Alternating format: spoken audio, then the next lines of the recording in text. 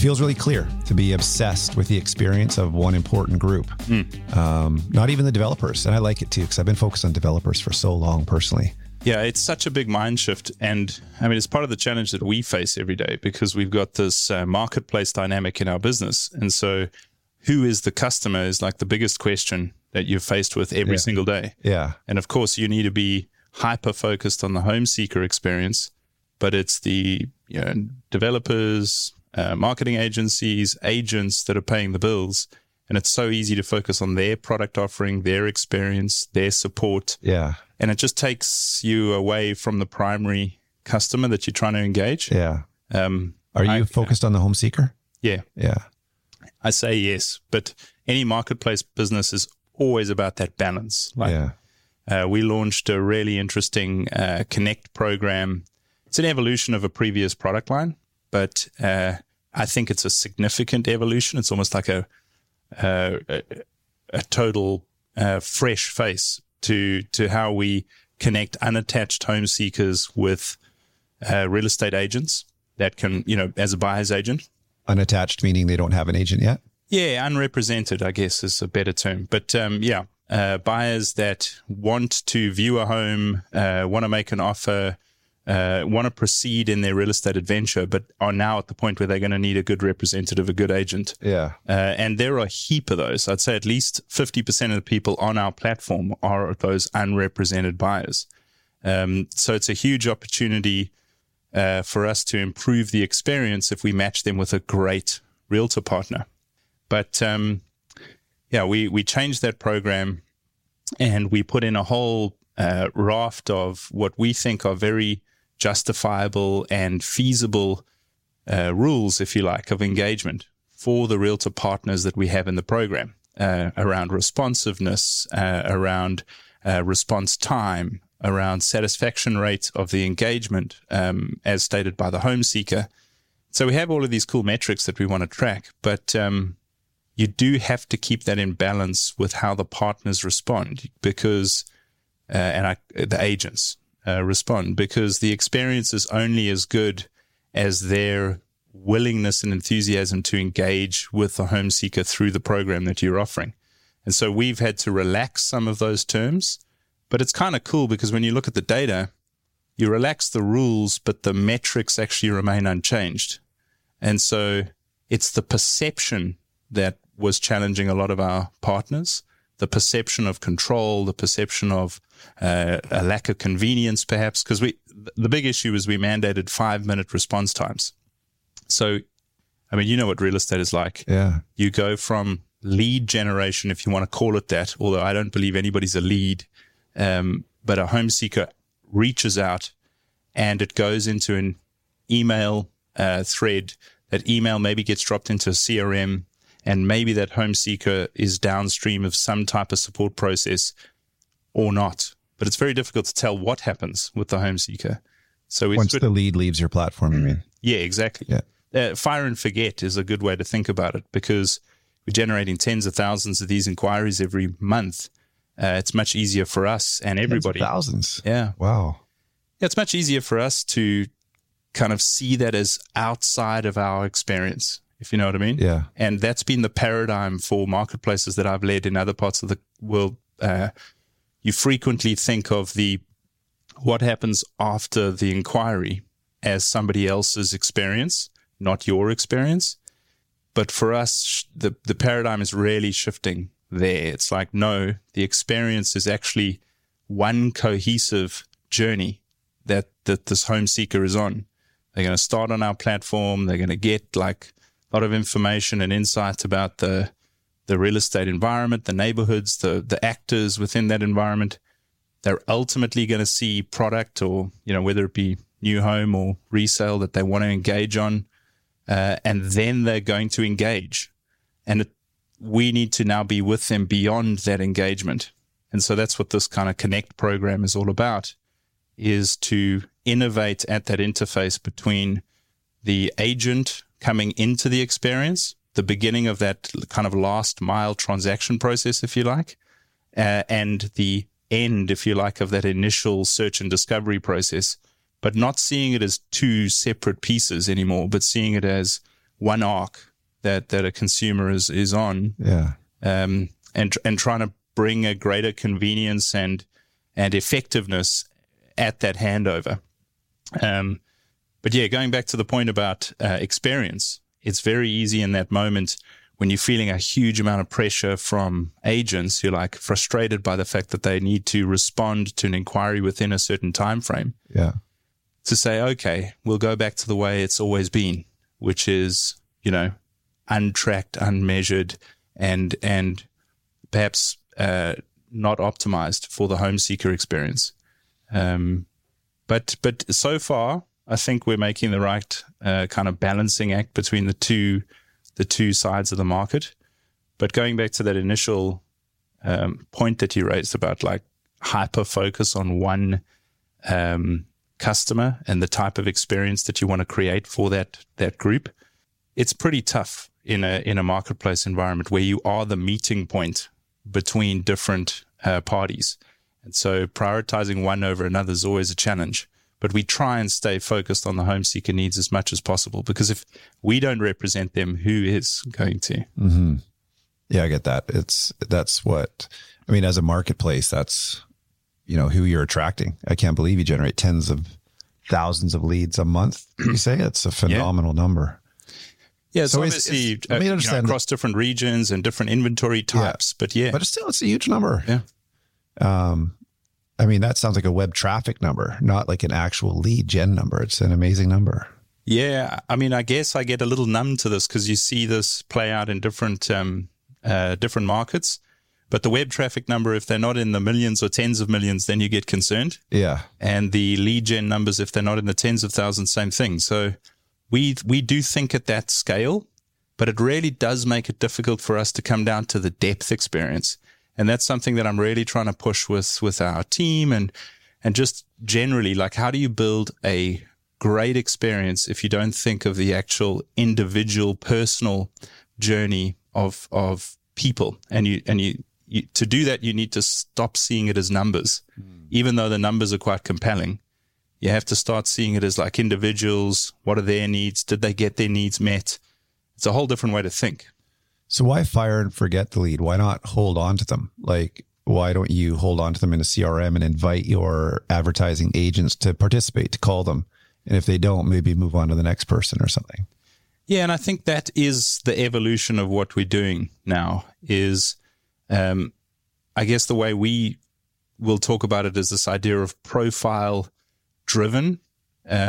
So building a profile around the home seeker from all of the different touch points that they have with our platform, because we're talking about multiple interactions over a long period of time. If you've ever searched for real estate, you know what it's like. It's like you almost discover your own needs through weeks and months of interacting with a platform like ours. And so we build that into a profile view of that home seeker, of that individual. And then that allows us to do interesting things around connecting them to the right professional at the right time. Because, I mean, that's the other thing is it's all about the moment. I often think of an opportunity as two parts, timing and, idea or challenge or transaction type that they're looking to do. And you can't force either of those. Or a problem that needs to be solved. Yeah, exactly. But the timing is such an important and separate aspect of it. Yeah, critical. I mean, in fact, it's probably more critical than anything. And that's why we've been a little bit dogmatic about response time and how we create that connection, because we know that intent moment is such a short window. And if we can connect an individual that's stated they really would like to view a property or they'd like to get more information about a project, if we can connect them with the solution immediately or as close to immediately as possible, the experience goes through the roof. It's like, I didn't expect that. That's surprising. That's awesome. Yeah. I've been on many websites and nothing ever happens. So that's cool. So we know the experience is going to be better, but we also know the downstream conversion is going to be way better. The idea of calling somebody a day after they were in that mindset, they've moved on. And not because they've changed, just because their attention is on something else. Or they may have talked to somebody else. Yeah, they may have done that, but often it's just the attention. It's like, dude, I can't talk to you right now. I'm taking my kids to soccer practice, or it's something else is going on. Yeah. And so the moment of interaction is pretty key. Oh, totally. Let's have a look at what you brought here. The sweatshirt looks awesome. Thank you, man. It's my shape too. It's kind of... Yeah, well, it fits me, and it might fit you. Looks awesome. Thank you. This umbrella, you won't get hit by traffic. Yeah, I mean, when you live in a rainy city like Vancouver, it's probably worth having a good umbrella. But totally.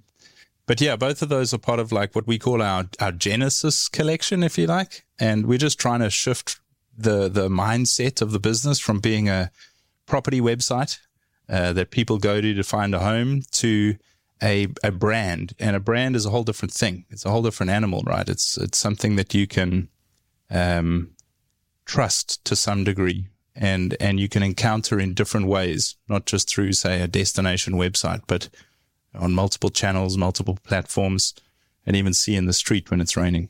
Yeah, it's good looking. What is that you brought there? Glendronach. Yeah, it's a favorite whiskey of mine. I thought we were going to have a conversation. It's a beautiful rainy afternoon. It's perfect. Let's have a little taste. Perfect. So how do you know so much about what you're talking about? I feel like you've done this before. The marketplace thing. I feel like I've been doing it for a little bit too long. Thanks. But I started in, well, I mean, it depends how far back you want to go, but certainly... Let's go all the way back. Certainly started in software. Cheers. Cheers. Nick, can I offer you one? Never a man to say no. You started in software back in South Africa. Yeah. So I don't think I've ever seen myself in real estate specifically, but I've always been around the real estate environment, and I think a lot of that was born out of my father's experience. So he ran a big architectural firm in South Africa, and they did retail shopping centers all over Africa, and one of the more prolific firms. And so I was always kind of exposed to this world of real estate development, the professional team around real estate development, some of the software powering that industry. I mean, even when I was a kid, you kind of had that shift from drawing on drawing boards to AutoCAD and, 3D building renders and things. And so that was kind of foundational to my exposure to real estate, but it's not like I wanted to specifically be in real estate. And coming out of varsity, I was really interested in web-based software.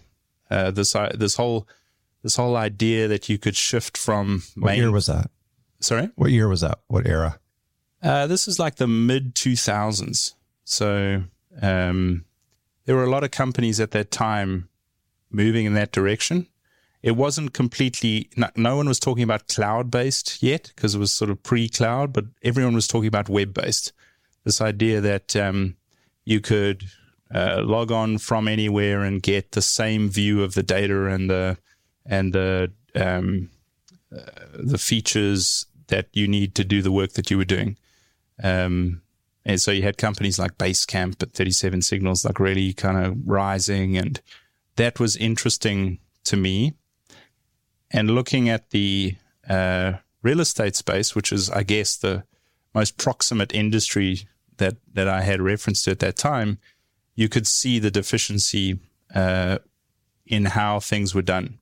And so myself and a partner started a company that was working on the interface between conveyancing attorneys, so, doing the title transfer on properties, and real estate agents and developers, and trying to bring greater transparency to that process. Because what would happen is a little bit similar to how I described the fire and forget on a consumer inquiry.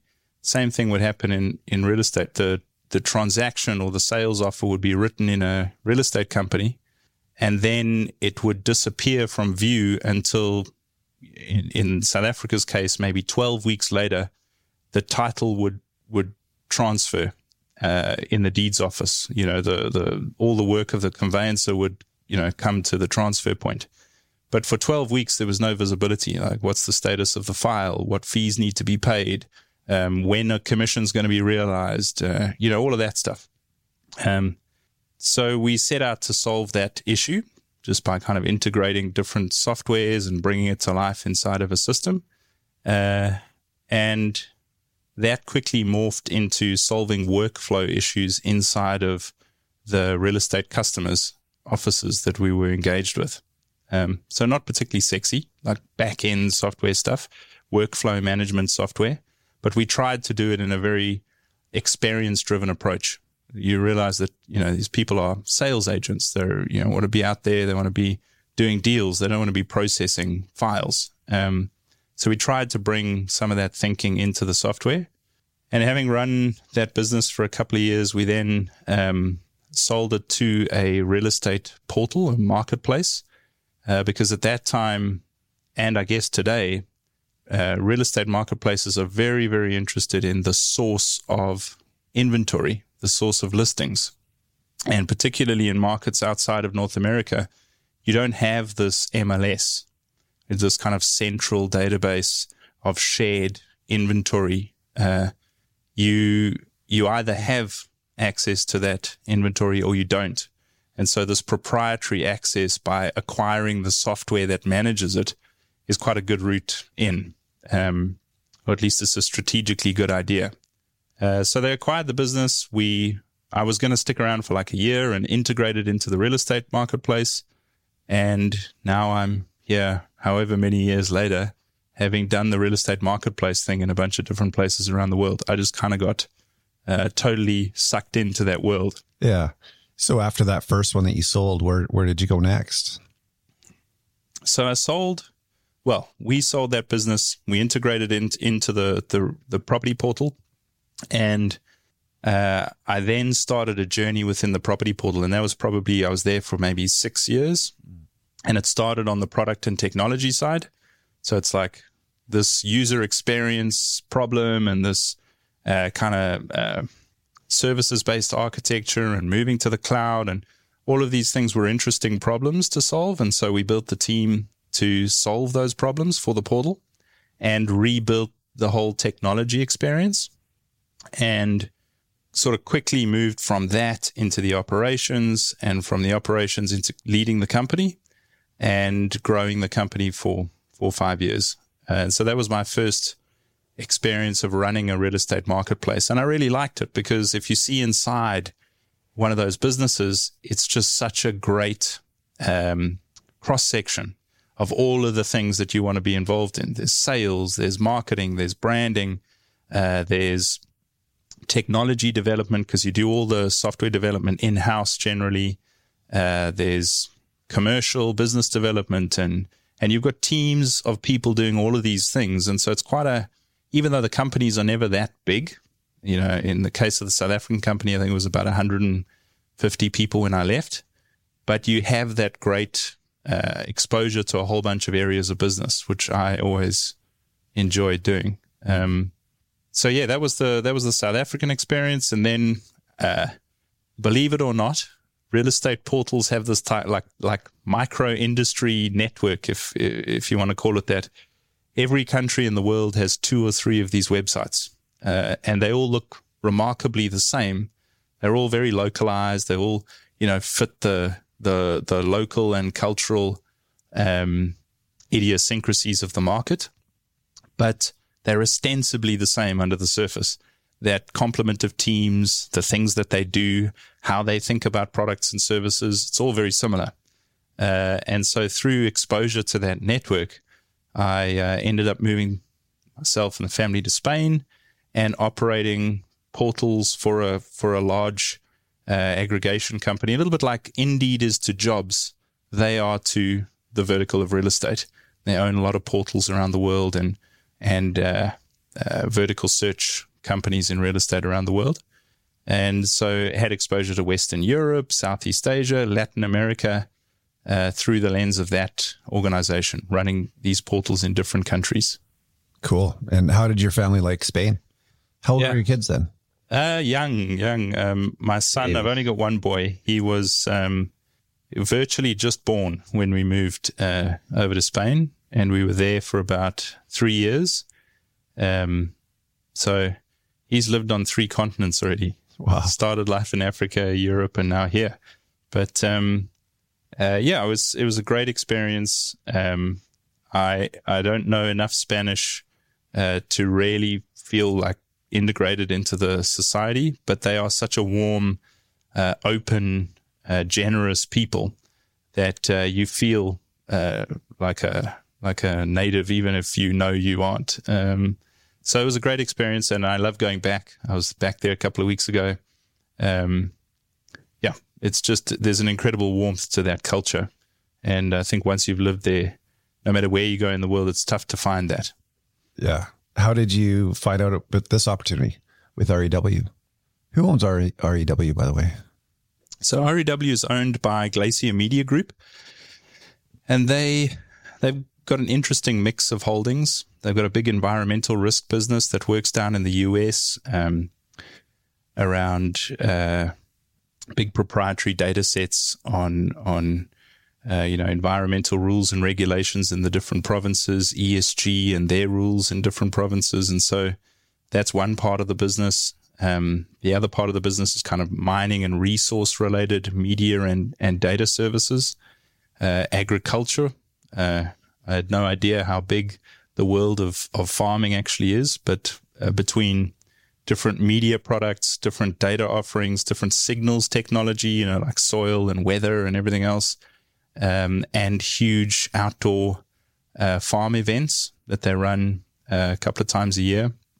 It's a big part of the business. And then there's this whole area of community media, which is a mix of like local news media. So you would know platforms like Vancouver is Awesome, Castanet in the Okanagan. So there's kind of like hyper-local news focus. And then media platforms like ours, which are more vertical, like REW and real estate. Do they own Castanet and Vancouver is Awesome? Yeah. Those are a couple of the brands, yeah. And then verticals like REW. Yes. And so we're the real estate vertical inside of that media group. But it's a huge company. Yeah, it's pretty big. It's a publicly listed company, but it just really doesn't operate like a public company. I think it operates very much like a holding company with a series of interesting and dynamic companies inside of the group. They're all somewhat independent of one another. REW is probably the most independent. Like we feel very autonomous within the group. But I think, I think it's an interesting mix, and we haven't looked hard enough at what the opportunities are between the companies to, especially on the media side, to kind of bring together some of this consumer data we have and the experience that we try and create. I think there's a lot we could do there. And how long have you been there now? Just over 3 years. So I moved just before the pandemic. Perfect. It was perfect timing. It's Yeah. like the world was a different place back then. No kidding. It felt easy to move. The opportunity was intriguing to me because North America obviously has a very different real estate ecosystem to the rest of the world. The rest of the world, you have one agent in every transaction. Here in North America, you've obviously got 2 agents in the transaction, and so it's a very different animal. The role of the MLS, the role of the buy side, the role of the listing side, and then obviously the ecosystem around primary category or new homes is very different as well. So it was intriguing as a kind of thought exercise, and it was just a good fit for the family and the stage that we were going into to explore Vancouver. And it's a beautiful place to live. How old's your boy now? He's 6. Nice. Yeah. It's a fun age. Yeah, it's a fun age. He started grade 1. He's having a great time. A mix of constructive things like learning to read and how I found him at pickup a couple of days ago in a puddle doing mud angels with his mates shouting at him. So yeah, it's a good age. Yeah. So fun. So you run REW.ca. It's just a Canadian focus, I guess, with the .ca. It doesn't go into America. Correct. We're a Canadian real estate platform. It grew out of the old Real Estate Weekly, because that was a long-standing publication as part of the Glacier Media Group, because Glacier Media has kind of evolved out of legacy media, a lot of newspapers. So believe it or not, it's a 40-year-old brand, but we shifted completely digital, so complete independent, almost startup approach to building a real estate platform back in 2012. So, since then it's been growing and establishing itself. And it's certainly at its strongest out here in the west of Canada, BC being the primary market, Alberta being a fascinating kind of growth market for us as we see this interprovincial expansion and kind of trade that's happening, particularly in real estate. What's happening? Just a lot of BC buyers buying in the BC interior and in Alberta. If you look at the stats for Calgary and Edmonton, they are doing now what Vancouver and Toronto were doing in early 2021. It's like everything is looking good there. And I think it's just purely an affordability issue. It's like at the point that you feel so much pressure on from the interest rate and from kind of mortgage affordability, the only short-term solution is to find cheaper product. And that's happening in Calgary and Edmonton now. So as an example, the metrics that we watch are overall, like total inventory, because total inventory is like a proxy for days on market. You can look at days on market as well. But the more you see this inventory starting to balloon and increase, the more something is going on the demand side. Properties are sitting, they're not transacting with the level of frequency that you would hope for. And at the moment, the differences are stark between a Vancouver market and a Calgary market. It's like days on market are 3 times higher here. And you're looking at all product types, right? Yeah, that's across single product family types. To brand new condos, everything. That's it. Yeah. Yeah, it's a little bit more difficult to get that information with that level of fidelity on the pre-sales, on the pre-sale stuff. But yes, across all inventory types that we can see on the resale side. That's amazing. I actually had no idea. I had no idea that we were 3 times Calgary. Yeah, it doesn't feel like that because you look at some of the board stats and it's like, I don't know, this September looks better than last September, but I think people forget how bad last September was. And so it's like, it's up year on year. It must be okay. But it's still near 20-year lows in terms of transaction volumes in this market. And there's a lot of stock that's just sitting on the market or being delisted, which is another thing that we're seeing a lot of. You don't see a lot of that happening in Calgary. Do you look at the commercial market or is it just resi? We're pure resi. In fact, my experience all over the world is that resi and commercial don't make great bedfellows. Although I sat in a conference in Madrid a couple of weeks ago and listened to Andy Florence from CoStar talk about their commercial roots and how it's kind of giving them a perspective on resi that maybe the resi guys haven't had before. But I still don't know if I completely buy it. It's very, very different from a scale point of view, serving the commercial market to serving the consumer market. If you want to know what offices are available in a particular market, the cohort of potential buyers is much smaller. The brokers are probably better positioned than platforms to create a good experience around that. It's not. I don't see it as similar to the resi. Mm-hmm. Agreed. So yeah, I get that looking at stats year over year in the resi market can be a little bit misleading if you forget how bad last September was. It seems very interesting to look at markets. You've got markets all the way across Canada. So how does Vancouver compare to like Toronto? Yeah, Toronto is probably the worst right now. That's not to say Vancouver's doing amazingly. Yeah, just less terrible. It's just less terrible. Exactly. No, the Toronto market's pretty challenged right now, especially in detached and townhomes. Like low rise multifamily, everything outside of the condo market, put it that way. The condo market is, I guess, better, but it's still way off historic average in terms of transaction volume. And as a marketplace, like, I really think transaction volume matters. Mm-hmm. Everyone talks price. Is the price going up? Is the price stalled? Is the price going down?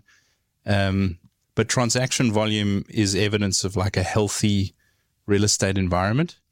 And when it stagnates, like you're seeing now, that's a real problem.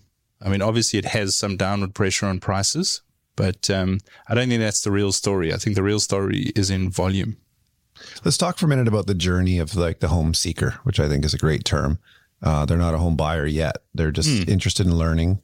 So typically a home seeker will call their agent if they have a relationship and say, these are what my needs are. What are your thoughts on my options, that kind of thing. But more and more people are more self-service oriented, right? And that's where you guys come in. Well, it's fascinating hearing you describe the journey starting that way. I think for a lot of people that have done it before, that's how the journey might start. But funny enough, even for people that have a trusted agent as an advisor, they still want to explore what the market opportunities are before they talk to their realtor. And that's where the platform comes in. It's about exploration. It's about discovering the opportunities that exist within the market, but it's also about discovering your own needs to a greater level of fidelity before you talk to someone. You don't want to waste their time, like no matter how friendly you are with your realtor, there's still that element of a professional relationship. Like, I'm going to call you and it's going to be for a reason. So the platform plays that job, like central role in discovery and exploration. But then for most of the home seekers, I would suggest that they don't really have that bonded relationship with a professional realtor yet. And that's what we see a lot on the platform. People feel like they should answer the question, do you have a realtor, with an affirmative? They're like, oh, I guess I do. But not a lot of people, when pressed, can give you the name of their realtor. Everyone knows lots of realtors. They had to call someone they could, but they haven't. They haven't, and they don't know exactly how it works either. I think it's fascinating that the real estate industry ecosystem here feels like it deliberately obfuscates reality from home seekers. So as an example, you go on these real estate platforms and it's all about the listing agent. This is my listing. Here's all the information on the listing. And then there's a big fat message me button, or call me, or set up a viewing. But if you've ever actually done that, the experience usually goes like this. Hey, how are you doing? Cool. I'm glad you're interested in the listing. Have your realtor call me. Bye. It's like, really? So that, and it makes sense because that's how the industry works. It's like, the MLS is the way that we share information between the listing agent and the buyer's agent. And the buyer's agent is meant to do the hard work of the concierge representative to the home seeker. But of course, if you're a poor home seeker that doesn't have one of these concierge, they're the access point for you to the whole transaction. And you don't know that. There's no website that deliberately says, by the way, you're going to need a buyer's agent. They better be good. Here's a great one. And increasingly we are doing that because that's the reality of the transaction journey that people will need to go through. But for whatever reason, even the actions of really well-meaning listing agents and the boards that they belong to and the overall real estate association that governs everything is kind of pretends that that's not the way it works. It's like, of course, you should go to the listing agent. But the listing agent is representing the seller, and they've been very clear about that. So how does the buyer get the kind of experience that they need in the journey? They need to work with a great buyer's agent. And so it's funny, but that the way you described it at the outset, which is, if I'm in the market, I'm going to call my realtor and we're going to have a chat and they're going to present me with some options and we're going to do this thing. That presumes that you have a great realtor. And increasingly we see people don't have that relationship fully formed yet. And so we get that opportunity to connect them with someone who is the right fit for them, for that particular neighborhood, for that particular inventory type, that has like a great customer experience approach. But yeah, the combination of find the right partner for your real estate journey and explore, discover the real estate inventory, content, insights, immerse yourself in the category. We play those two roles. When home seekers come to your platform, where do they most often go first? Like, what's the most engaging part of your platform where they seem to be attracted to at the outset? It's always listings. Yeah. It's like, just show me the product. It's a really fascinating behavior because you'd think that it's kind of neighborhood based. Let me learn more about I guess granular so fast, right? It's not high level. Like, what city do I want to live in? What neighborhood within what city? Yeah, don't show me the trees. I just want to see the leaves. It's exactly like that. They go straight to the inventory itself, and then they build a picture from the inventory out. And so you start with, oh, that's an interesting listing. Oh, I really like the kitchen. Oh, that's an interesting price. That's interesting. And you move layer by layer out. Yeah. So here's something I could afford that actually piques my interest. It looks kind of cool. I think it's a fit. Now, could I live in that neighborhood within that city? What's around there that might be good? That's interesting. Totally. And it's really fascinating, but that behavior persists all the way through the exploration process. So it doesn't just start there, but it tends to be the default behavior of most consumers. The killer feature, if you like, of any real estate marketplace are these email alerts to tell you what's new in a market. And that's what brings people back. It's like, oh, that's an interesting house in a neighborhood that I'm already kind of connected to. Let me go and check it out. And then from there, that spawns a 15-minute session of looking at a whole bunch of other places and favoriting some and sending some to partners and then maybe booking a tour on one. But it came through seeing product, which is kind of an interesting behavior. I guess we do it with other transactions as well. Do we? Like what? Well, I think automotive is a category like that. You don't start with, I need a sedan. I want it to have this kind of power plant. You're right. And kind of work your way down. You start with, gee, that's a sexy looking car. That car. Oh, I like that deal. And then you're like, oh, but maybe I should compare it to the other 3 cars that are similar. And you work your way out. And can I afford it? Yeah, and then you buy a minivan. Yeah. That's funny. It's interesting. That's so interesting. And I totally believe it because I've done it, I'm real estate obsessed. So I've been on your site, been on many sites looking, and that's the way it goes. Piqued by a listing and then comparing and then sort of backing out. And then at some point drilling back down. So I wonder when that happens. Well, that's usually, and that's why I always think about our platform as, you hear the social media companies, at least historically, would talk about the importance of a social graph and understanding the consumer, their relationship with friends, their location, their demographic, all that stuff as vital consumer information. I see ours more as an intent graph. So you can see somebody's intent switch from mild interest in the category to your frequent use, and like now we're really in a search and find mode, to actual transaction moment, comparison, and real inquiry action. And all of that is like this intent profile of a particular individual. And that's the power of vertical marketplaces, I think, is they capture that intent better than other platforms. You can see great real estate content on a lot of different platforms. Instagram is a classic, particularly for the new construction vertical. So you can see new project advertising, you can kind of interact with it. But at the point of real intent, there's going to be this comparative shopping between that particular project, other projects, resale opportunities, all sorts of things happening, all in kind of this tight window. And that's when you start to see like the intent being very, very important. But yeah, that's I think the utility of a platform like ours is that we capture that intent, I guess, it's as concentrated as it gets on any other platform option. It's not the only platform, but it's certainly one of them. No doubt it is. So do your users register? Is that how you can track their activities?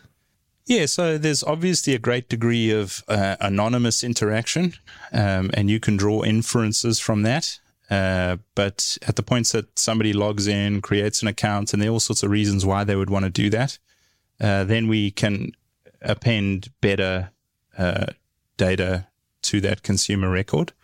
But yeah, it's a pretty simple game. It's not complicated. And so what in your world is the transaction? When do they go from contemplation and research to what you call transaction mode? Yeah, I think you mentioned this. Well, I often think of it as this path of self-discovery, because real estate is this really fascinating vertical, right? The product is all very different to itself. It's not every other category. A product is a product, and you can have many more of them. So if you like a Tesla Model 3, you can buy one. But in real estate, there's this one-to-one match, which is a little bit more like employment or dating. And so you now are taking a consumer through a journey of self-discovery more than anything else. It's discovery of the inventory that they like or that would suit their needs, but it's also identifying what their needs actually are. And this is a great benefit that people don't often think about. It's like if you actually go and talk to your realtor and that was the only interface that you had, your realtor would get, their business would look very, very different. They would be working with you for months, trying to figure out what the hell you actually want, but I showed you 3 of those. And you didn't like any of those. So what do you actually want? But the answer isn't that the consumer is hiding that from you. It's that the consumer doesn't yet know. And so we just speed up that process of self-discovery. Like you can check a whole bunch of different things. You can do some number crunching. You can go and drive around the neighborhood. You can, get a sense. And then at the point that you have a better picture of what it is that would suit your needs, then you're entering that transaction zone. And then it's about that time and opportunity. Like, is there a property that pops up on the market that meets those now established needs? And can you afford it? Are you able to buy it? Or has somebody outbid you? The actual transaction process itself. But you can actually see that quite obviously in the data. I mentioned the inquiries that we generate. People don't come onto the website in the very first session, send an inquiry to a professional.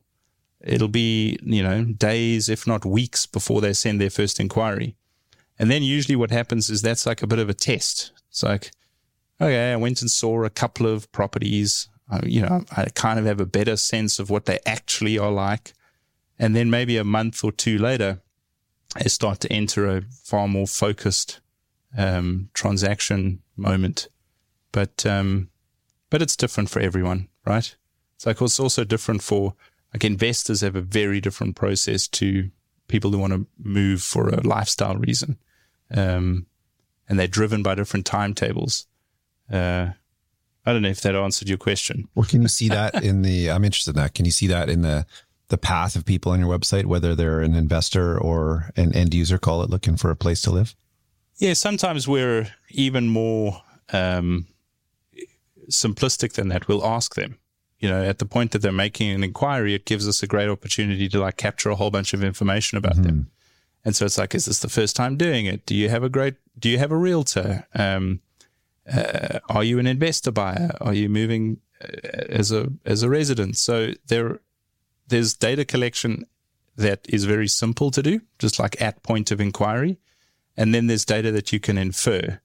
And based on different inventory types, there's obviously there's a lot more interest in pre-construction from an investor buyer than there is from a resident buyer. Somebody that's looking to move for lifestyle reasons is usually in the market now.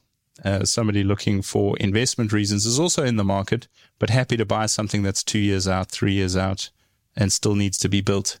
In fact, probably prefers that to something that's on the market now, unless there's some like real market-based reason why they want to acquire an investment now. Yeah, in this market, it's tough. In other markets, probably easier, but you know what you're talking about is probably like a cap rate investor that's looking to buy something built, ready to rent out, ready to own now because the returns are good. But in our market, that's just not reality. People buy here for appreciation, mostly. I got to say, that's fascinating. That's one of the biggest differences I've seen between here and anywhere else in the world that I've operated, is the complete disregard of yield for investors. And I don't really understand that.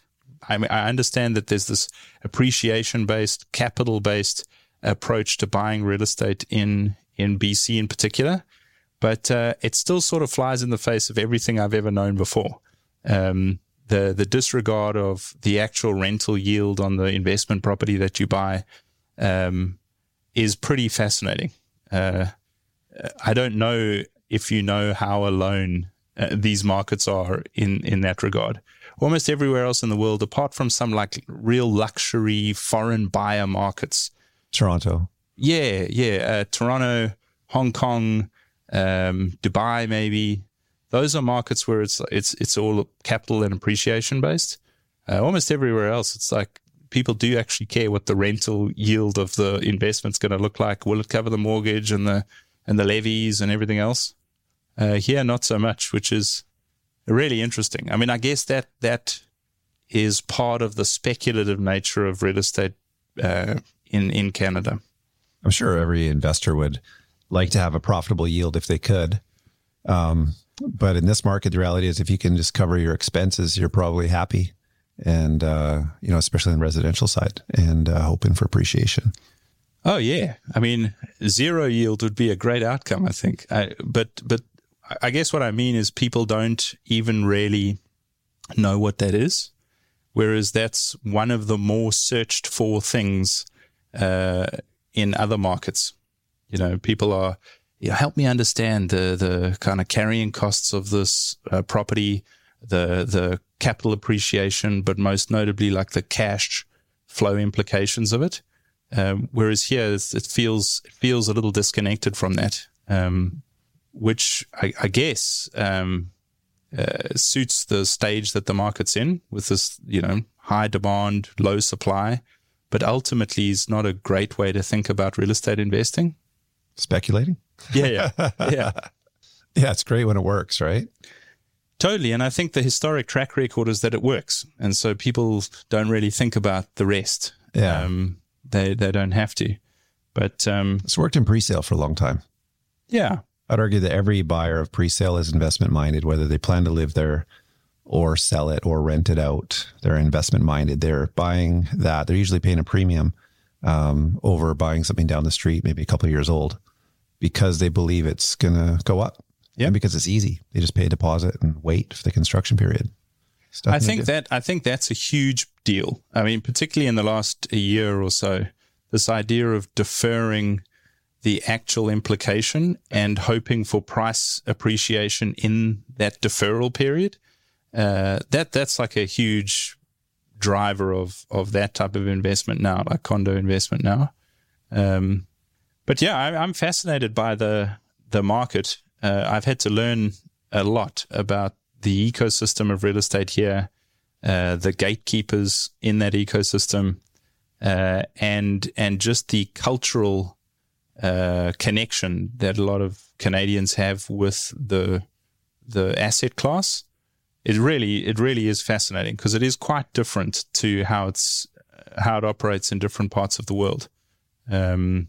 It's almost seen as like the primary wealth creation tool for a lot of people, and that's very different to other parts of the world. And I think I think it contributes to this real affordability challenge that people have here, because people are almost wired to desire higher and higher prices, ever higher prices. Like that's seen as like a really positive thing from an investment and appreciation and wealth creation thing. But obviously that skews the role of housing to some degree. You see it now as a financial asset driving a return, almost like stocks, and instead of seeing it as a social asset, being integral to the development of thriving communities and the people that live in those communities, and a basic need. And housing in any developed economy is always both of those things. But I think Canada has a far higher priority on the financial component of the housing asset as opposed to the social component, which I find completely mind-blowing considering that Canada is otherwise very socially conscious. The healthcare system. If you think about that, healthcare and housing and the opposite ends of the spectrum that they're on in Canada, it is, at least from my perspective, kind of coming into the country from the outside. It's just a fascinating paradox. It's like so different, the approach. Yeah, it's interesting. We can never tolerate this concept of like private healthcare and how it might encroach on this broadly held belief that everyone has a right to adequate and great healthcare. And then on the other side, housing is like completely fair game. Yeah. If is a completely private market system, no real public involvement other than regulating it, the bureaucracies that regulate it and the cost that they add to the whole process, which I don't think is particularly good. But yeah, I just find that like quite paradoxical. I don't know what you think about that. No, I can't even disagree with what you said. It was just so well put. Your international perspective is interesting. I lose perspective from being so deeply involved here for so long. But I never thought about the comparison between how we as a country treat the real estate market versus the healthcare market, for lack of a better term. Yeah, it's fascinating. I agree. It's totally different. I personally love the opportunity Canadians have to build wealth in real estate. And I want Canadians to do that. I think it's the easiest, best, and safest way to achieve financial freedom. And the idea of socialist housing kind of scares me. The idea that government builds it. I grew up, in an era with all of the sort of communism movies and, communism being the bad guy and all that kind of stuff. And it's a scary thought for me to think of what the socialist housing solution looks like. Yeah. No, and I completely agree with that. I'm not advocating for a greater role from government in the actual provision of housing as it is in healthcare. In fact, I think the healthcare debate, in my mind, could be more balanced. Like there definitely is, or there are models. I mean, Spain was an amazing example of a healthcare system. They have a very good NHS style system where if anything goes wrong, you have full public support from great hospitals and great doctors. But they also have a small and I guess growing private layer for people that, to be frank, want to skip the queue or deal with things in their time frame and are willing to pay for it. And that the system actually coexists pretty well. And I've encountered both of those systems. Obviously, South Africa, my experience in healthcare is like completely different. It's very private. It's very difficult to get access to public healthcare, even if you need it. So that's a dysfunctional system. But if you think about the housing conversation, I think it's possible to be more balanced in the way that it works. And I totally agree with you. I think home ownership is a foundational pillar to a developed economy. The idea of free title and transfer of land, and it's a compelling and critical piece of a democracy because it democratizes capital to some degree, which is like really, really important. But it also just means that you as an individual have a way to build wealth that you otherwise wouldn't be able to do. not everyone can run a business or own a business or start a business. This is a way to build wealth. So I totally agree with that. But I do think the fact that it's completely hands off in terms of a discussion about the social utility of housing. Where should we be building housing? What should the price of that housing be? Not what does it have to be to make the numbers work, but what should it be if you wanted to reconcile it with income, as an example. Like to have such a disparity between income and housing, particularly for the younger generations, is a societal problem. Like it's going to have repercussions for the fabric of how the society operates. Maybe small ones, like, people prefer to be digital nomads than create households, or big ones to the degree that that there's some type of correction in the housing market, or so I don't know. I just think that there could be more balance, and I'm certainly not advocating for social housing. But it's funny how quickly the conversation goes there. It's like, either it's capitalist or it's socialist. It's not really. It's like, let's just have a conversation about what adequate and affordable housing looks like, the different models that exist to perpetuate it, and how can we bring more of that to the market? Because again, going back to the marketplace, for me, and I might be biased, but volume in the market is a sign of a healthy market. And Canada's growing like crazy. I'm one of the people that's come in, myself and my family, and I see the opportunity of this place. It's super exciting, but it needs to be thought of from that point of view of opportunity, not from that point of view of problems and protectionism. What is the opportunity you see as a relatively new immigrant? 3 years now. What attracted you to Canada? Yeah, I mean, all the usual tropes, if you like. It's this.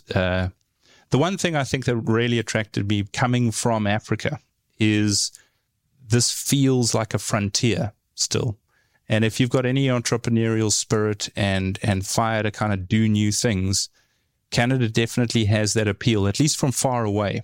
It feels like a frontier that still has some exploration and discovery and growth to go. It's a young country. I mean, particularly out here in the West, it's remarkable how young it is. The problem is it acts a little too old, at least in my mind. It pretends to be more established, more developed than it perhaps is. I'd love to see it drawing more comparison with like fast-growing nations in Asia, as an example. Like, how is Korea doing things? How is even Thailand doing things? How is Malaysia doing things? And I had a lot of exposure through a previous opportunity to those markets. And there's just this wide-eyed sense of wonder at what the future could be. Whereas you come to Canada and there just does feel like there's a little bit more of a steady on limitation to what the vision of a modern economy and a growing dynamic country could look like, considering that it is a destination for some of the world's most talented people. I mean, that on its own is super exciting. You add to that the resources and the land and the space, the access to the world's biggest and most effective economy ever. There's so much going for the place. I don't know how you feel, because it's very easy for me from kind of a fresh perspective having these ideas, but you've obviously grown up, you've been part of the whole scene for much, much longer than I have, so I don't want to presume like I know what's going on, but it definitely feels like there's this bit of an arm wrestle going on at the moment, and it's behind the scenes, but it's like a compelling, dynamic future of what Canada could be, and a more parochial protectionism of what it is and the status quo. And you see that kind of play out even in things like the levels of bureaucracy and legislation and things that hold you back. Anyway, that was a bit of a rant, but you know what I mean. I hear you, and I think it's just a classic struggle between People looking forward and those looking backward. People that see opportunity, embrace change, and those that are just against change. And it's just the oldest argument in the world. And you can see it on every level of government and all through our society, for sure. I'd love to get your opinion on what's happening with the Bank of Canada right now, because obviously it's a big issue for the real estate economy in general, is where interest rates are, particularly the combination of where interest rates are and prices are. It holds back new construction. It holds back liquidity and transaction flow in the resale market. What do you think? Because it almost feels like it's a sacred cow, but what do you think of this 2% inflation target? I don't think it's realistic. Yeah, and I'm not even convinced that it's right or the right number. I don't even know where that number comes from, actually. Where did it come from? Totally. I love to hear you say that, because often when I talk to people, it's just an established norm that, yeah, they're doing the right thing because they've got to try and squash this inflation down to 2%. It's like, yeah, but I've lived in countries all over the world and inflation rates are different all over the world. You know, in some emerging economies, the whole idea is growth, development, and so the inflation rate is tolerated at a higher level to generate that kind of productivity and development. And then in other places, Spain, when I lived there, was basically zero inflation, stagnation or stagflation, whatever they call it. And that's not particularly good. But the society operated and, you know, it was a great place to live and operate and run a business. And then you come here and it does feel like we're chasing an arbitrary target despite data-driven evidence all around us that we should maybe change that target or change that thinking. What happens in a zero inflation environment? What's the downside of that, like Spain? Well, the problem with zero, like if it just sits at zero for too long, there's zero reason to save or invest. It has an impact on things like housing appreciation, you know, that wealth creation that you see in property.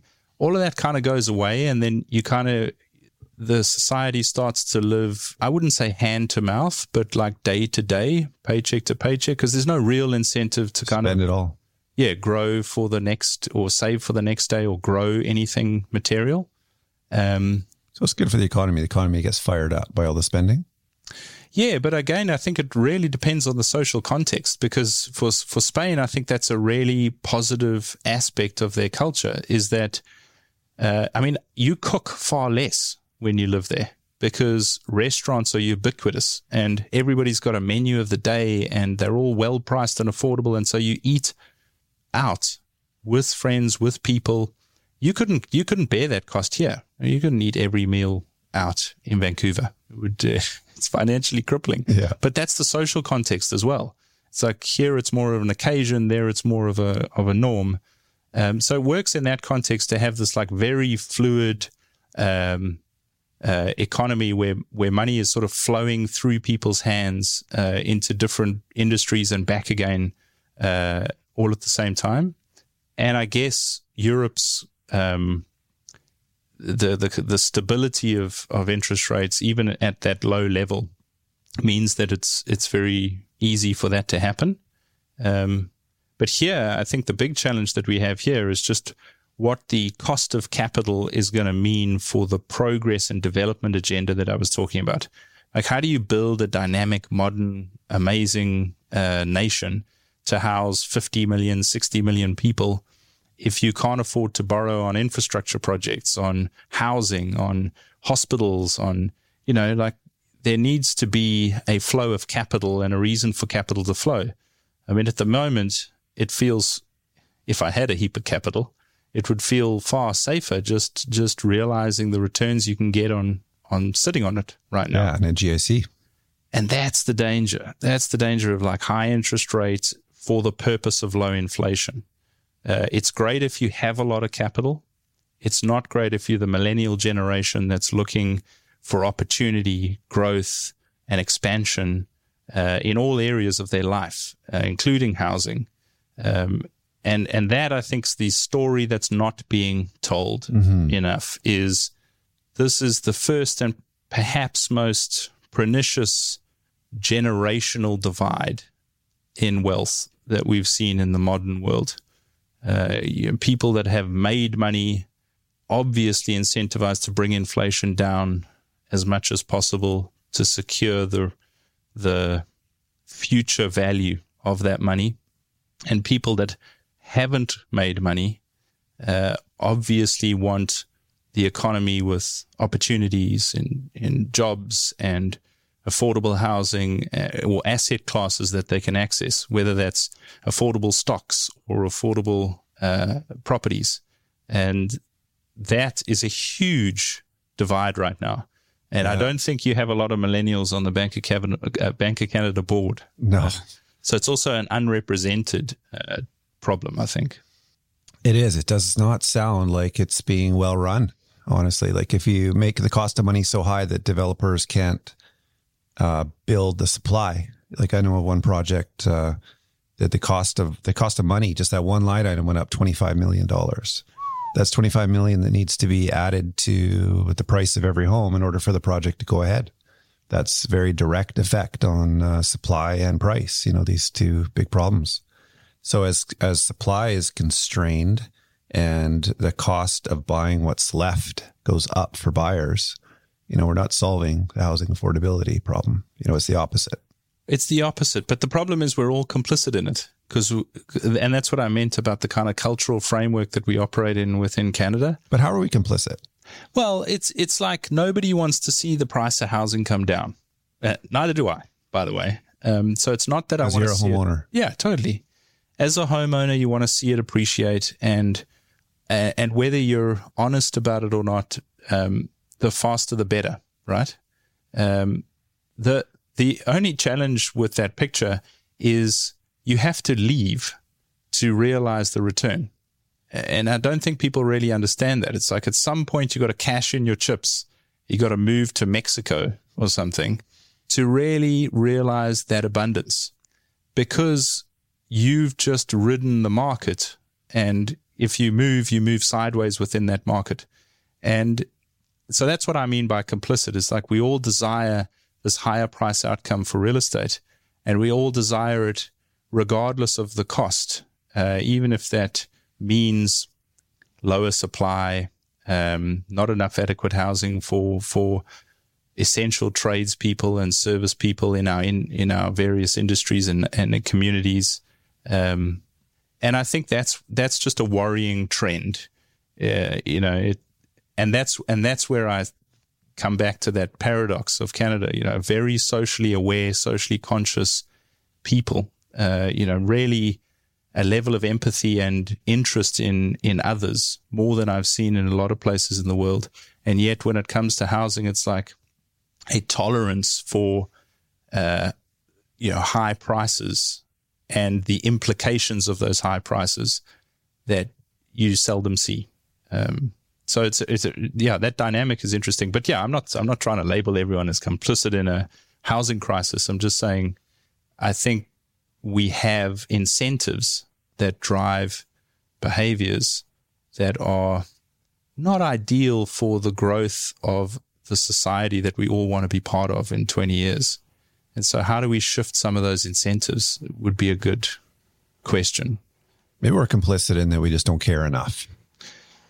It's just that, like there's been politicians and leaders over the years talking about how to address the issue. There's been one of the storylines that I like the most is leaning in on the speculators, and because they don't add value. When a person ties up a piece of land and then doesn't build on it and then flips it to another developer and makes millions of dollars for themselves, they just take that off the table for themselves. They've added no value to the land. And now that site lands, like I've seen it through Key, where it lands in Key's lap, so to speak. And now the land cost is higher again. It needs to be paid for by the buyers. That's a problem that you've got to now solve. Yeah. Like how do we create consumer adoption at this higher price point? And you got to figure that out. Yeah. And then people speculating on condos too, but there hasn't there's been some headway made on that, but it just hasn't been enough because I don't think people care enough. But it seems like an easy part, some fat in the equation, so to speak, that could be cut out to help. And I think that's a good start. Like I know City of Vancouver gets a little bit of flack depending on, which side of the aisle you're on. But I must say the one thing I liked, at least in concept, was this idea of taking a very complicated zoning structure, a whole lot of different RS zonings, I think 9, 12 different RS zonings, and reframing them all into a single zoning description.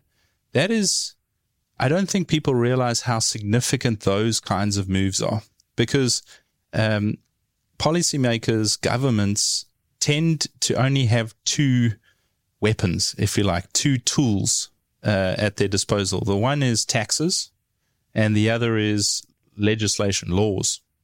And what tends to happen is they just write new laws, because taking laws off the books is a minefield. It's much easier to just write new ones.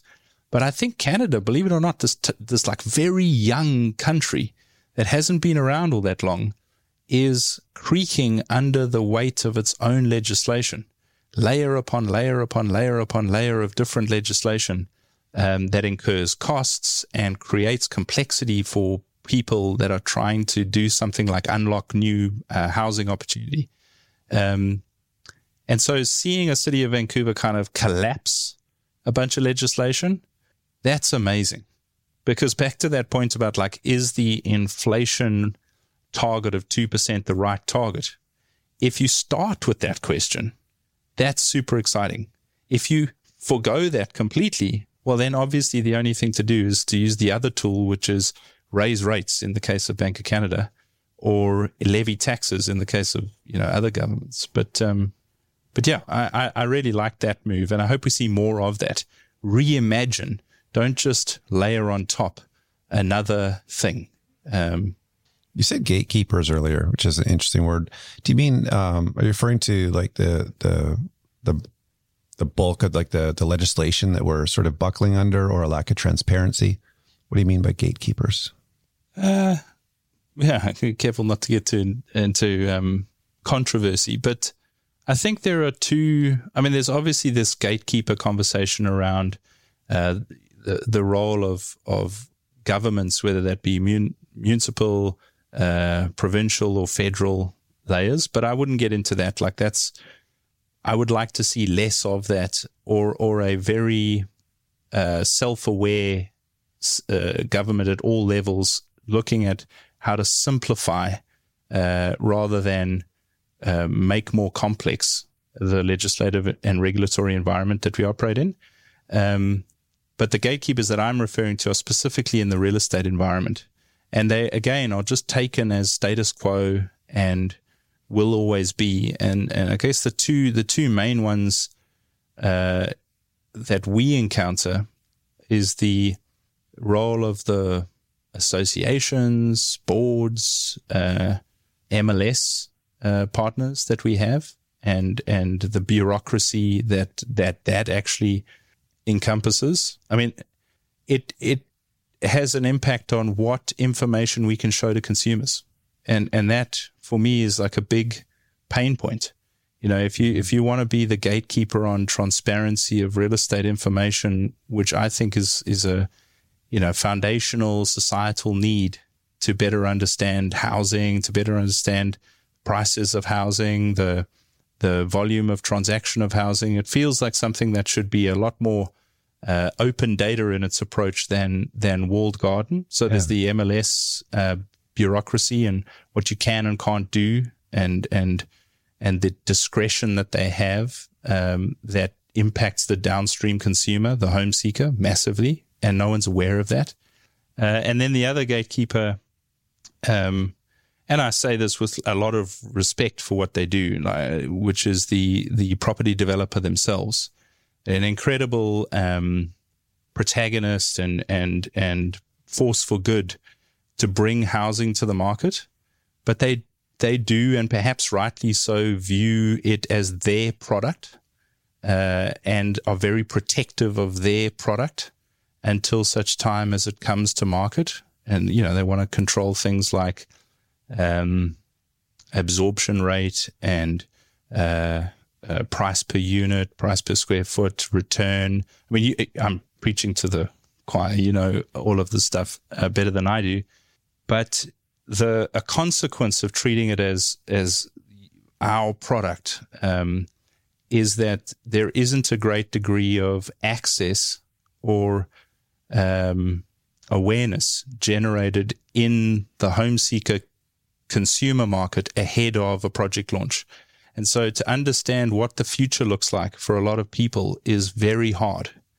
We're trying to play a much more active role in making that obvious.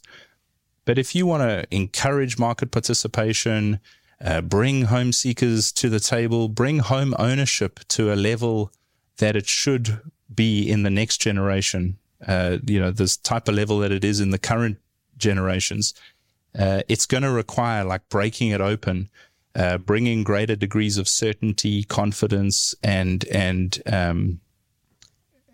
all-around insight to those people. And I feel sometimes the developers are very resistant to doing that for the reasons that I stated. It's our product and we're trying to get, maximum return, and we want to control the process as much as we can. But I would love to see, for example, like master plan, city development plans filled out with every project that's being permitted, the type of properties every project is gonna bring to the market, the type of pricing every project is gonna come to the market with, the time frames, pre-registration. Like if you want to be involved in the growth and development of that community in the future, just like when Tesla says we're going to bring a car out in 2026, you can buy one. Effectively, you can be on the list. I would love to see that in the pre-construction space, because I think it would create a representation for this housing demand challenge that we have right now. This NIMBYism is a consequence, in my mind, of asymmetric representation. If you already live in the neighborhood, well, you are very represented. If you want to move to the neighborhood, you're not represented at all. And that asymmetry of representation means that projects that should get built don't get built. But if town councillors knew that this particular project, this one that they're actually on the block right now, has 2,000 people pre-registered for it, there's a whole different symmetry, a whole different balance. The public discourse around that would be totally different. So anyway, I don't know what you think about that, but there's an element of breaking that market open, which digital platforms are obviously well positioned to do, but it needs the support of the different players in that industry to say, yeah, I totally see it that way. We should definitely visualize exactly what the housing supply picture looks like for Vancouver in 10 years' time. Let's do that to the best of our ability and let people participate in that process well. Anyway, that's what I meant by gatekeepers, is a protectionism around information and the supply of information. And I think we're so past that. We're in the information age. The idea of restraining information for certain incentives is very much an old model. I would rather lean into how do you leverage information and access to build the type of future that you want. Anyway. I love it. I agree. And you mentioned a couple different groups and, different product types, but looking at the groups, you got to look at the realtors and the realtor boards. A board is in the business of they're in the realtor business, right? They're trying to make realtors relevant and important and valuable. And you're talking about a group of people who not very long ago, before it was available on the internet, they had literally a physical book, which had all the listings in it. And if you wanted to see what was for sale, you needed to know a realtor so that they could look in their secret book and tell you. That's not very long ago. And that's sort of the sort of antiquated mentality of that group. And things have been, they've loosened up obviously a little bit. But culturally, they are, as a group, trying to figure out how to add value And I think it's terrifying for them. Transparency creates less opportunity for them to add value. And I even feel it from like the key perspective on the product types. You talked about the pre-sale industry. It's the worst. It's a closed book, you know, because it can be, and we can crack it open. We just have to, and I'm happy to figure it out with you. You know, it's just a matter of finding the right client, the right developer and the right project, and the way that they could be talked into it is just convincing them the pros outweigh the cons. Because if you're first to do this, if you're first to be this transparent, you know, the public is going to love it, and they're going to sign up, line up, they're going to be interested. And those are the pros that will outweigh the cons. And the data that you can get, because you're effectively like market testing concepts.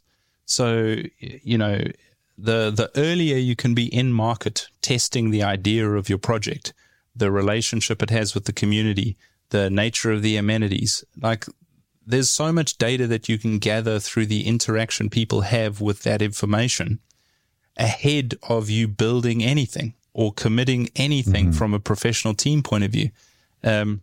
So I see a lot of value to that, but, and I'm pleased to hear that you kind of share, you know, a bit of the vision of what that could be, like the possibility of that. I think like if I had to present the risk that I see right now is that this moment is already upon us right now. Housing supply is part of the zeitgeist.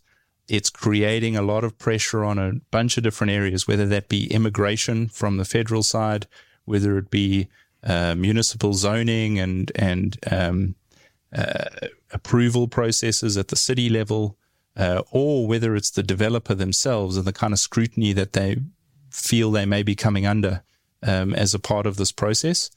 It's upon us. Like right now, the crisis, if you like, is here.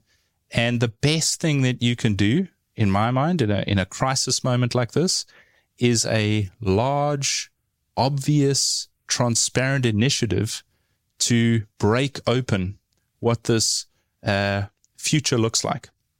Because make no mistake, every one of these developers, at least the ones that I've met, are incredibly well-intentioned. They're specialists in what they do. They deeply understand how to do it in ways that Joe Public has no idea about. But none of that is obvious to Joe Public. And so Joe Public sees them as part of the problem instead of part of the solution. And the only way I think to shift that view and that narrative is to show Joe Public what they are actually doing, to change the nature of the city, to add housing supply, to create a more balanced housing environment, to tangle with bureaucracies and regulations where they need to. So how do you make that more visible? I feel like that's a great opportunity for our industry, is to make that whole process more obvious to people. Because in the absence of that, the risk is that you get seen as the problem. Yeah, the reason we don't have enough houses is because developers don't build them, and when they do, they're only luxury towers, and they take far too much money off the table, and so maybe we should regulate them more. That's a horrible direction to go. So I would love to explore that more with you and see what the possibilities look like. Yeah, let's try and figure it out. I agree the problem isn't developers. I've said it before, it's boring for people who've heard it before, but there is an opportunity in this market, I think, for a transparent developer that's operating at a open book cost plus type pricing environment, where a lot of people don't realize that developers actually only make 15 or 20% profit on a project. They might imagine it's a lot more because the prices seem high. And if they had transparency to the books, imagine buying a pre-sale and it was $600,000 and you knew it was going to be plus or minus 8%, depending on, you know, where the dust settled. I think some buyers, that would really resonate with them. They would see a lot of value in that. They'd accept 15 or 20% isn't too much. They're more profit was made on the jeans they're wearing than the home they're buying. Yeah. And then, and what's the alternative? I'm going to buy resale and I'm going to pay commission anyway. And I'm not going to get the benefits of the pre-construction space, which is, you know, the guarantee on the property and the the appreciation that I realize between when I sign and when I actually take ownership. So those are great benefits that, immediately make it look favorable. But it's not like it's a zero cost to buy resale. It's a real cost in realtor commissions to buy resale anyway. So that 15% that you talked about is not. Yeah, I think everybody would understand that. And certainly when you start seeing the numbers, like what has been invested in time and in years to bring this type of housing product to the market, people would say, oh, yeah, they're definitely worth the money that they earn. But I'm not even suggesting like making that transparent to that degree. Like cost plus is a fascinating idea, and I think some developers will benefit hugely from that from a perception point of view. But also just access. I think what irritates a lot of people is, and we see this kind of on our platform because we've got thousands of projects in the pre-construction phase on the platform. People want to engage with them. They register. It's like this lingo for send me more information. But what it actually does is like put them in a CRM and they start getting, drip campaign. The very first email they get has got no more information about the project than they could find online. So it's like, okay, there's no, how do I get access to this? How do I get some sense that, hey, I could join a queue here. I can get more information and insights. I'm being held at arm's length. And you know what that's like. If there's anything that holds you at arm's length, you develop just a resistance and a frustration at it in general. Sometimes also a desire. It's like buying anything rare, whether it's a limited edition pair of sneakers or. Yeah, but let me behind the rope. Let me behind the rope. It's like, have somebody come out and say, yes, you're welcome. Come into the VIP area. Let's have a little bit more of a discussion. Yeah. Now I'm really involved. Yeah. But keep me outside on the curb. And by the time I come in, I'm either going to be frustrated and you're going to have to calm me down, or I'm going to have walked away. And I think that's what happens a lot. And because there's such a housing supply issue, the launch still goes well. The absorption rate is still good. The pre-con is still sold. Everybody's happy, but the sense of loss and the failure rate of the people that never got access is so high, you just don't know about it. And those people are now frustrated in general at the state of housing supply, at the state of property development industry, at the lack of openness and accessibility that they have to that industry. And that's the issue that I don't think any one developer can solve on their own, but all of them together, or at least like the top 10, they could create a model of how to solve that. Like bring that to life for people, give people a sense of access and connection with the industry, and your sales launches will be oversubscribed long before you even have one, and your public support for building new projects will be so much higher. That advocacy thing is, I think about that a lot. I don't think we think enough about it's now part of the conversation. Everyone's talking about housing supply. It'll be something else in a year's time. But advocacy for building the communities we want, the cities that we want, growing the way we want to grow. There's not enough private participation in that advocacy, at least in my mind. Mm-hmm. Yeah, the biggest advocacy group for the industry is UDI. Yes. Do you ever talk to them? I haven't spoken to them. I've gone to a few of their engagements, and I do find it fantastic to see the industry that well represented in one place. And the conversations are always fantastic.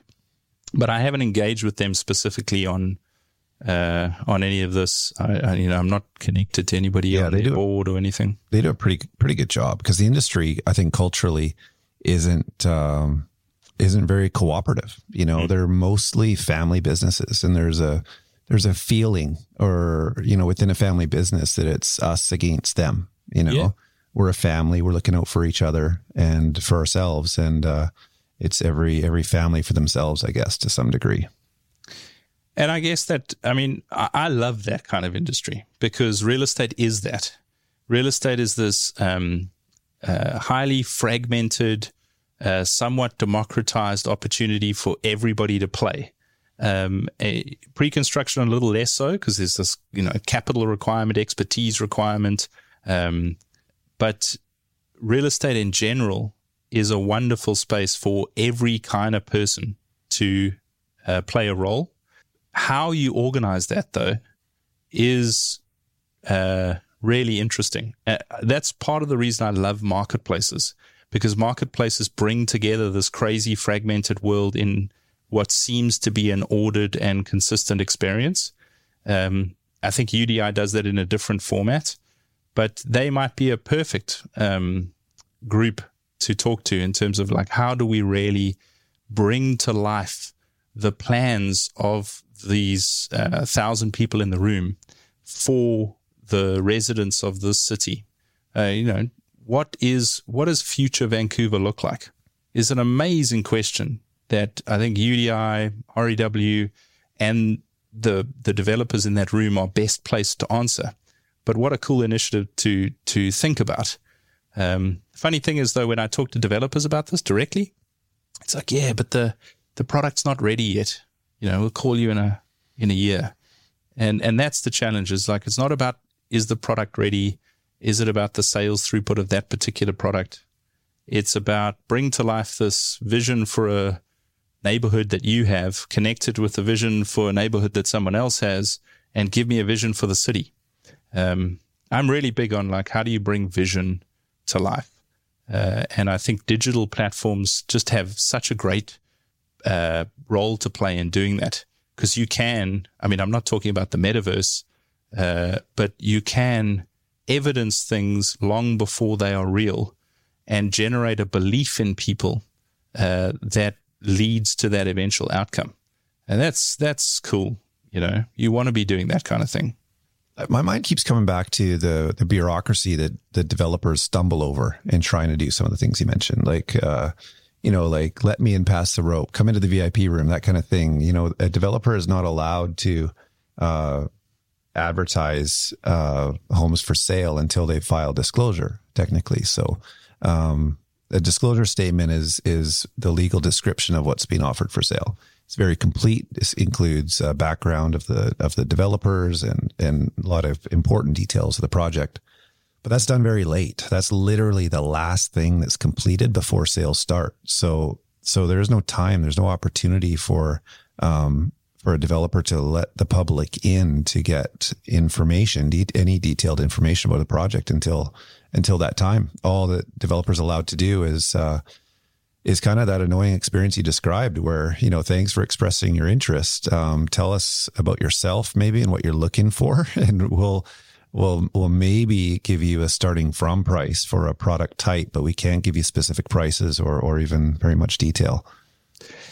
Yeah. That's that disclosure statement problem. I guess you've got these two ends of the spectrum, at least as I understand it. There's, the idea of a rezoning application or some type of application with the city to start off the whole planning process and the consultation process. And then there's the disclosure statement. And there's all this space in between. So I'd love to sit down and say, well, what can you do in the space in between? Do you need to change the rules around disclosure statements? Maybe. Do you need to kind of operate more within that gray area? Because that's another thing that, digital platforms do all the time. We take information, we aggregate it, and then we augment it. Is it always 100% correct? No, but it's directional, and consumers love getting some steer on what's happening. So that's where I think we can play a really big role is in that middle between permit application and disclosure statement. Like, how can we bring it to life in a way that has a high enough fidelity for people to understand what it is, how they're going to get access to it, whether it's for them, how it relates to other types of inventory coming into the market in the future. Just build a picture, but without transgressing, obviously, any regulation. Or if you do, ask for forgiveness. That works. You know why our lawyer loves me? He told me yesterday, it's because we're very interesting, because we're always pushing into the gray. We never do anything that contravenes the rules.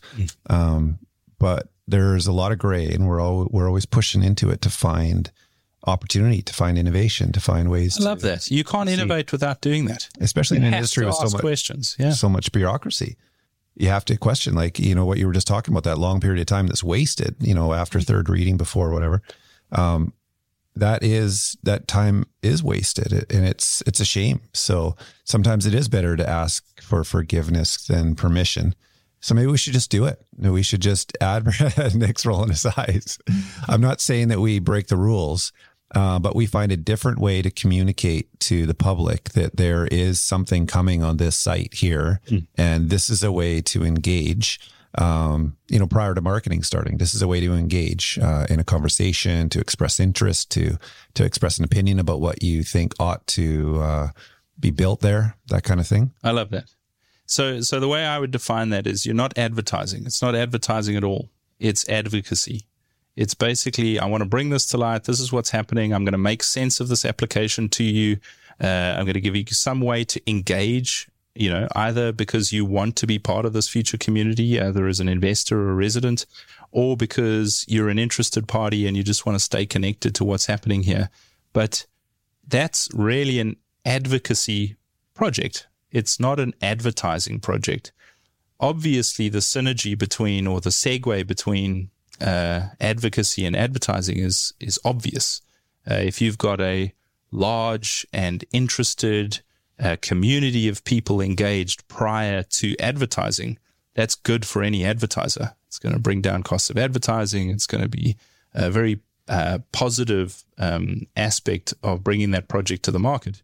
But it doesn't need to be called advertising, because it actually isn't. When you put one of those permit application boards up on a building, is that advertising? So I know we've gone very deep into that particular side, but I'd love to think differently about how you visualize the future to people, because more than a lack of housing right now, I feel that people have a lack of vision for what the future of housing looks like at their local neighborhood level, at their city level, and even at the national level. And so getting the vision piece right is a big, big step in my mind to getting the housing piece right. You often hear, like, some of these, the pushback from mayors will be, but you don't know how many units we've already approved that remain unbuilt. Like, that's an interesting pushback, and I don't know how valid it is, but imagine bringing that to life. Here are all the permit applications already approved. Here's, what's happening with the status of those projects for whatever reason. Having no visibility on that, again, just creates this sand in the machine. It's like, man, this housing thing is way tougher and more irritating than it should be. I don't have any idea how I'm going to get access to it.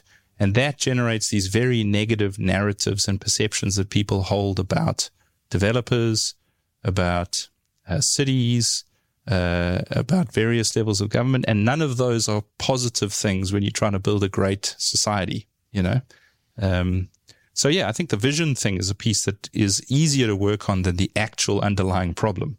And we're probably closer to that than we think. We could visualize every product, every project in the city, the impact of that project on the communities, high level costs, high level square meter or square foot prices, and all in an immersive and engaging and insightful and confidence building way. And what did that cost? I don't know, a couple of $1 million. Like, it's way easier than trying to build the whole city. But it's going to give people an incredible roadmap for how to move forward, including the regulatory gatekeepers and the developers. But that's like a UDI type, industry type initiative that I think would be wonderful to spearhead. It's tough. I mean, they're a nonprofit. They're busy advocating to government on behalf of developers. Something like that sounds. I have so much faith in entrepreneurs. We keep coming back in this issue to the supply issue, and it's not wrong. Like if you flood the market with supply, watch what happens with pricing. Watch what a lot of these problems get fixed. It's just so simple. And we keep coming back. There's too much bureaucracy. There's not enough supply. It's all supply obsessed. But the truth is we in the industry don't do a good enough job on the demand side. The whole buyer agent thing is very disjointed. They're a bunch of cowboys, focused just on their client, and the cooperation or communications is zero between them. But imagine if we did a better job on the demand side. Imagine if we talked with people that were willing to buy a home, interested. You talk to them all the time on your website, and we found out that maybe I can afford, I just filled out your mortgage calculator. I can afford a $650,000 home. I am willing to, I definitely need 2 bedrooms. I'm willing to live in Vancouver, Burnaby, whatever, or within 20 kilometers of my work. And here's the address. There's some basic things. I definitely want a gym in the building. I just don't want to live anywhere more than 10 years old. I prefer new.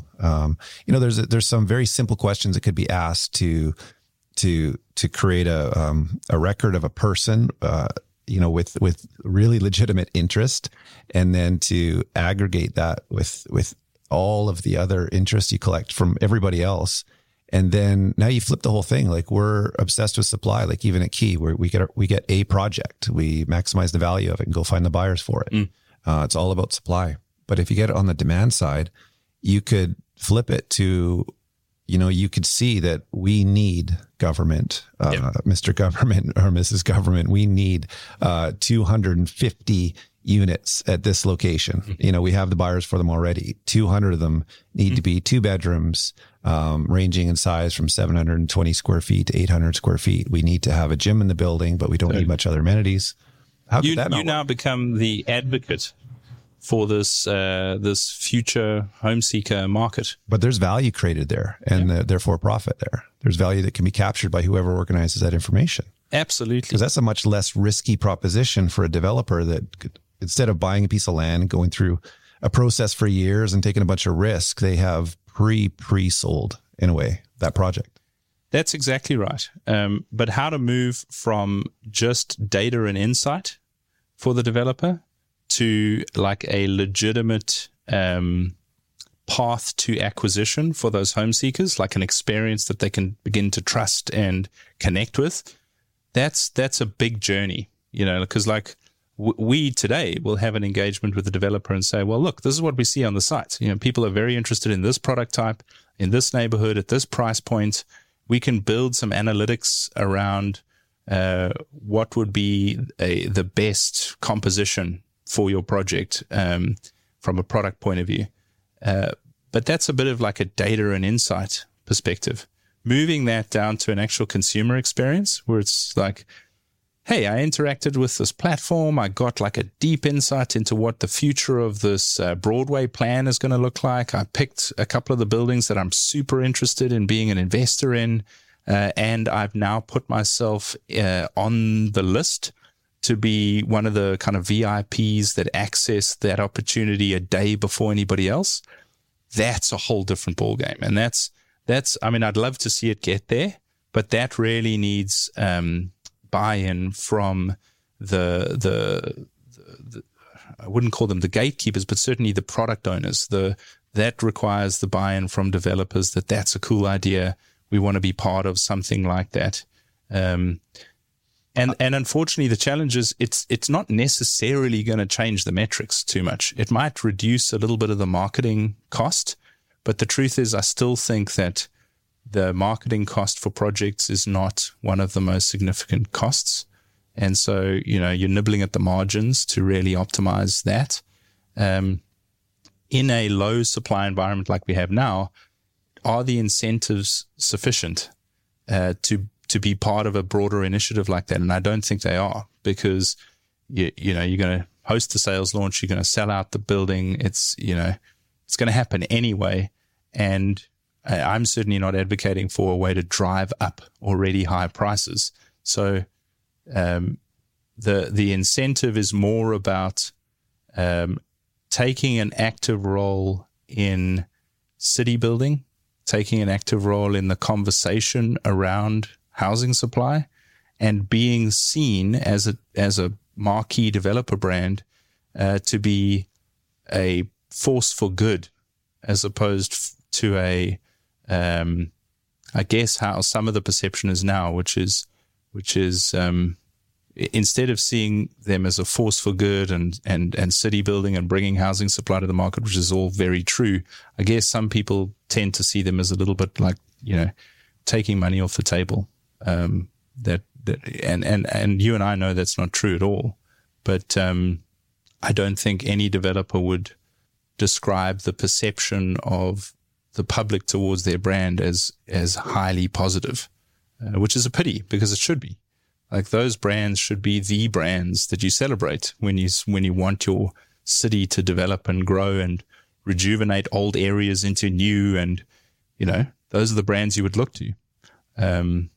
So the incentive needs to be more around brand and a role for advocacy around housing supply and the consumers that are going to buy future housing, and that's a bit more intangible, right? So it's not easy to say.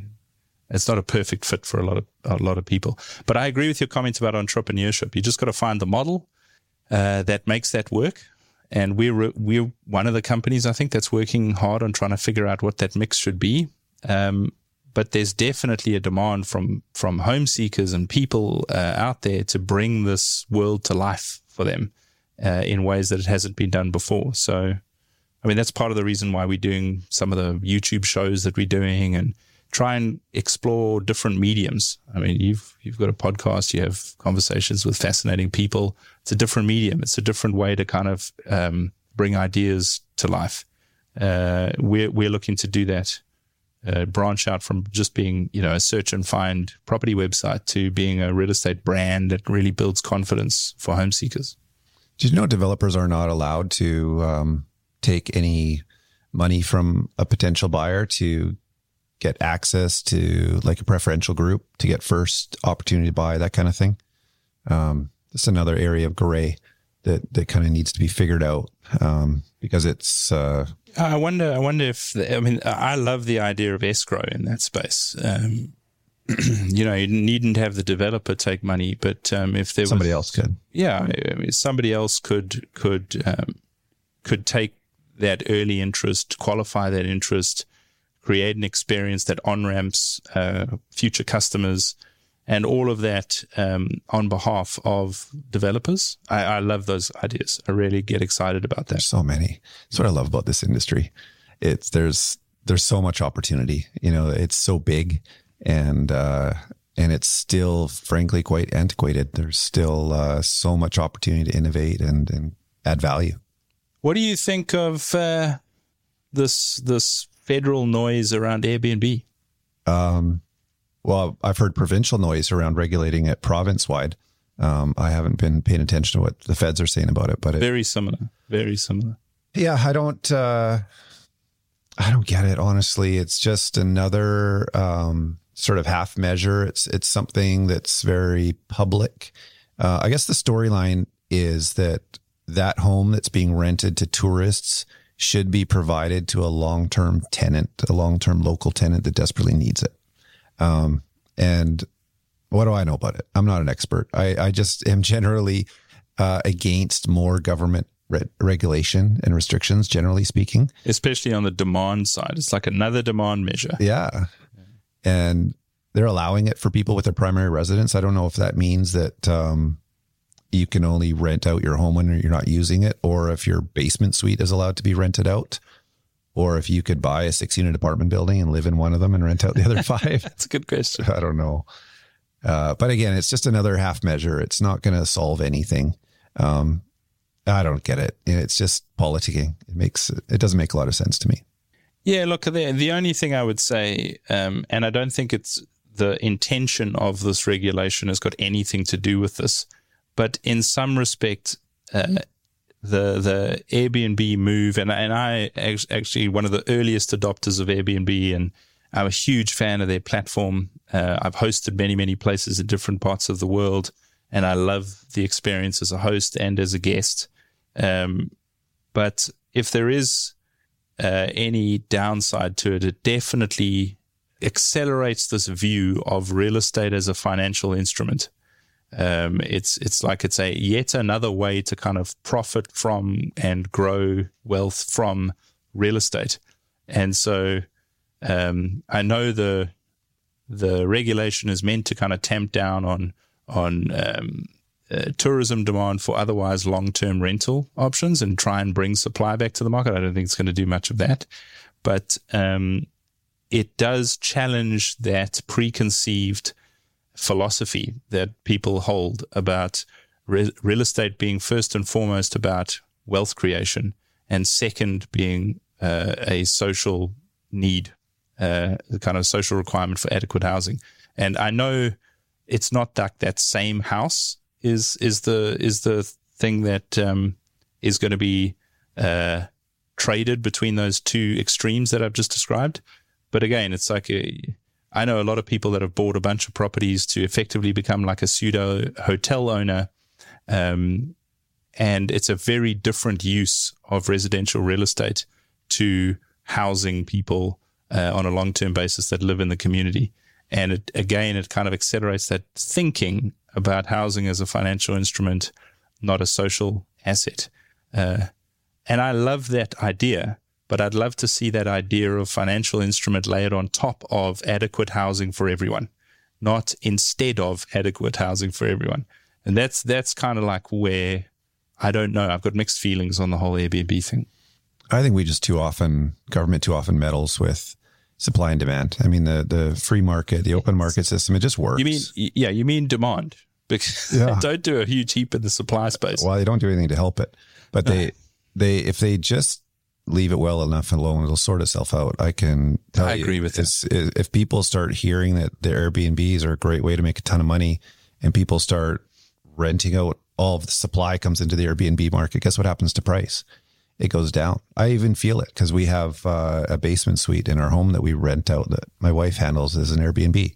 It was originally a long-term rental when we bought the house, and then she's a naturopathic doctor, decided to practice from home. The suite was converted into a clinic, and it worked great. And then she hung up her what's it called, a stethoscope.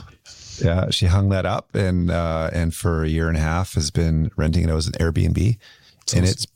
It's fun, sort of, but it's barely worth it, honestly. Like, it's the incremental value that she's getting for all of the work that's required. It's a lot more work than you think. Yeah. Yeah. So that's the free market system. It just works. Like, she's making maybe very slightly more. It's barely worth it. At the same time, the vacancy rate for long-term rentals is very low.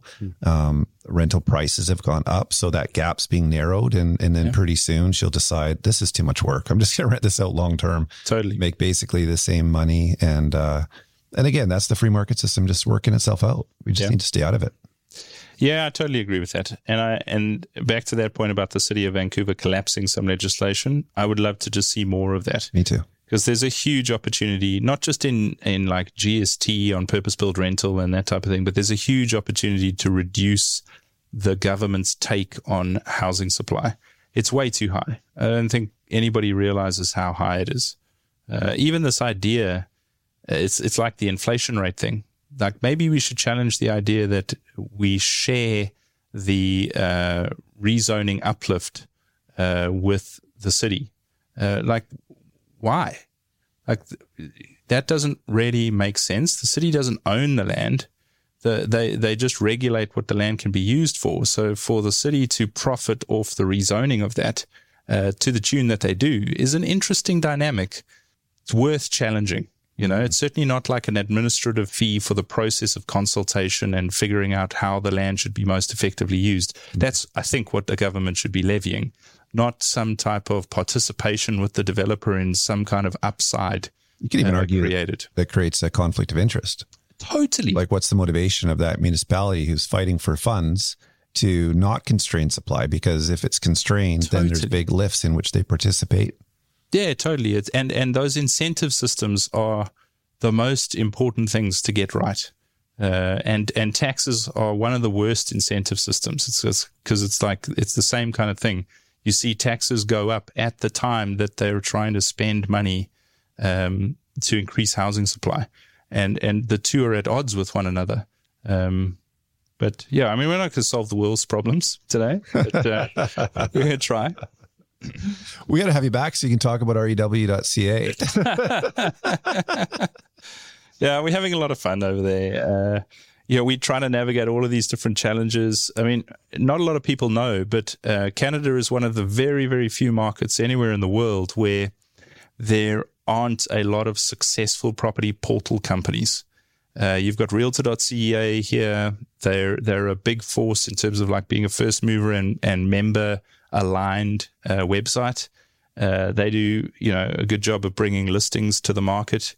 But there are not a lot of others. Like, I would say we're the most successful version of a real estate marketplace anywhere else in Canada. But you look at the US, you look at Australia, UK, Western Europe, you've got billion-dollar companies in this industry doing very cool things. And I hope that we can scale that way. We're certainly working hard to do that. But it's evidence of the unusual nature of the Canadian real estate market and all the nooks and crannies that you can easily get stuck in. I had such a good Zillow experience last week. Oh, cool. I was in America, and I was at a mansion party. It's one of my favorite places in the world, Mallorca. Hey, where? Mallorca. I was in America. Scottsdale, to be specific. Yeah. I wasn't going to be specific, but there it is. I was in Scottsdale at a mansion party. And of course, I'm curious, like, what is this place worth? Because I know a mansion in Scottsdale is not worth what a mansion in Vancouver is worth. And I just opened up Zillow, and it didn't even need to put in the address. It just recognized my location. And I could see what it's worth today, what it was worth when it sold last February of 2022. And it was so interesting. And I was with a friend who owned a house in Scottsdale. And so I could look up his address of his home, see exactly what he paid for it in a nanosecond. And not only that, I could see the current value, but I could also see the current amount of his mortgage on the property. Amazing. Yeah. And it seemed so weird because it was a lot. And he's right in front of me. I'm like, bro, he borrowed a lot of money. It's so weird. You're highly leveraged, man. What's going on? Yeah, but he had this feeling of like, yeah, there it is. So whatever, I did it, got a good rate, and I did it at a kind of a good time. It was the right thing to do, but that's the thing with transparency. Once it's out there, it's almost relaxing. Totally. And I mean, did that make you less likely to work with your realtor next time you buy? No. Totally. Yeah. It's like, okay, well, I just know a little bit more. I got a greater degree of certainty and confidence in what I'm doing, but I'm still going to work with the guy who gives me the best experience. Yeah. And I don't understand why agents in particular don't see it that way. Like, bring this information to life. Let consumers get a much greater idea of what is going on in the industry and in the ecosystem.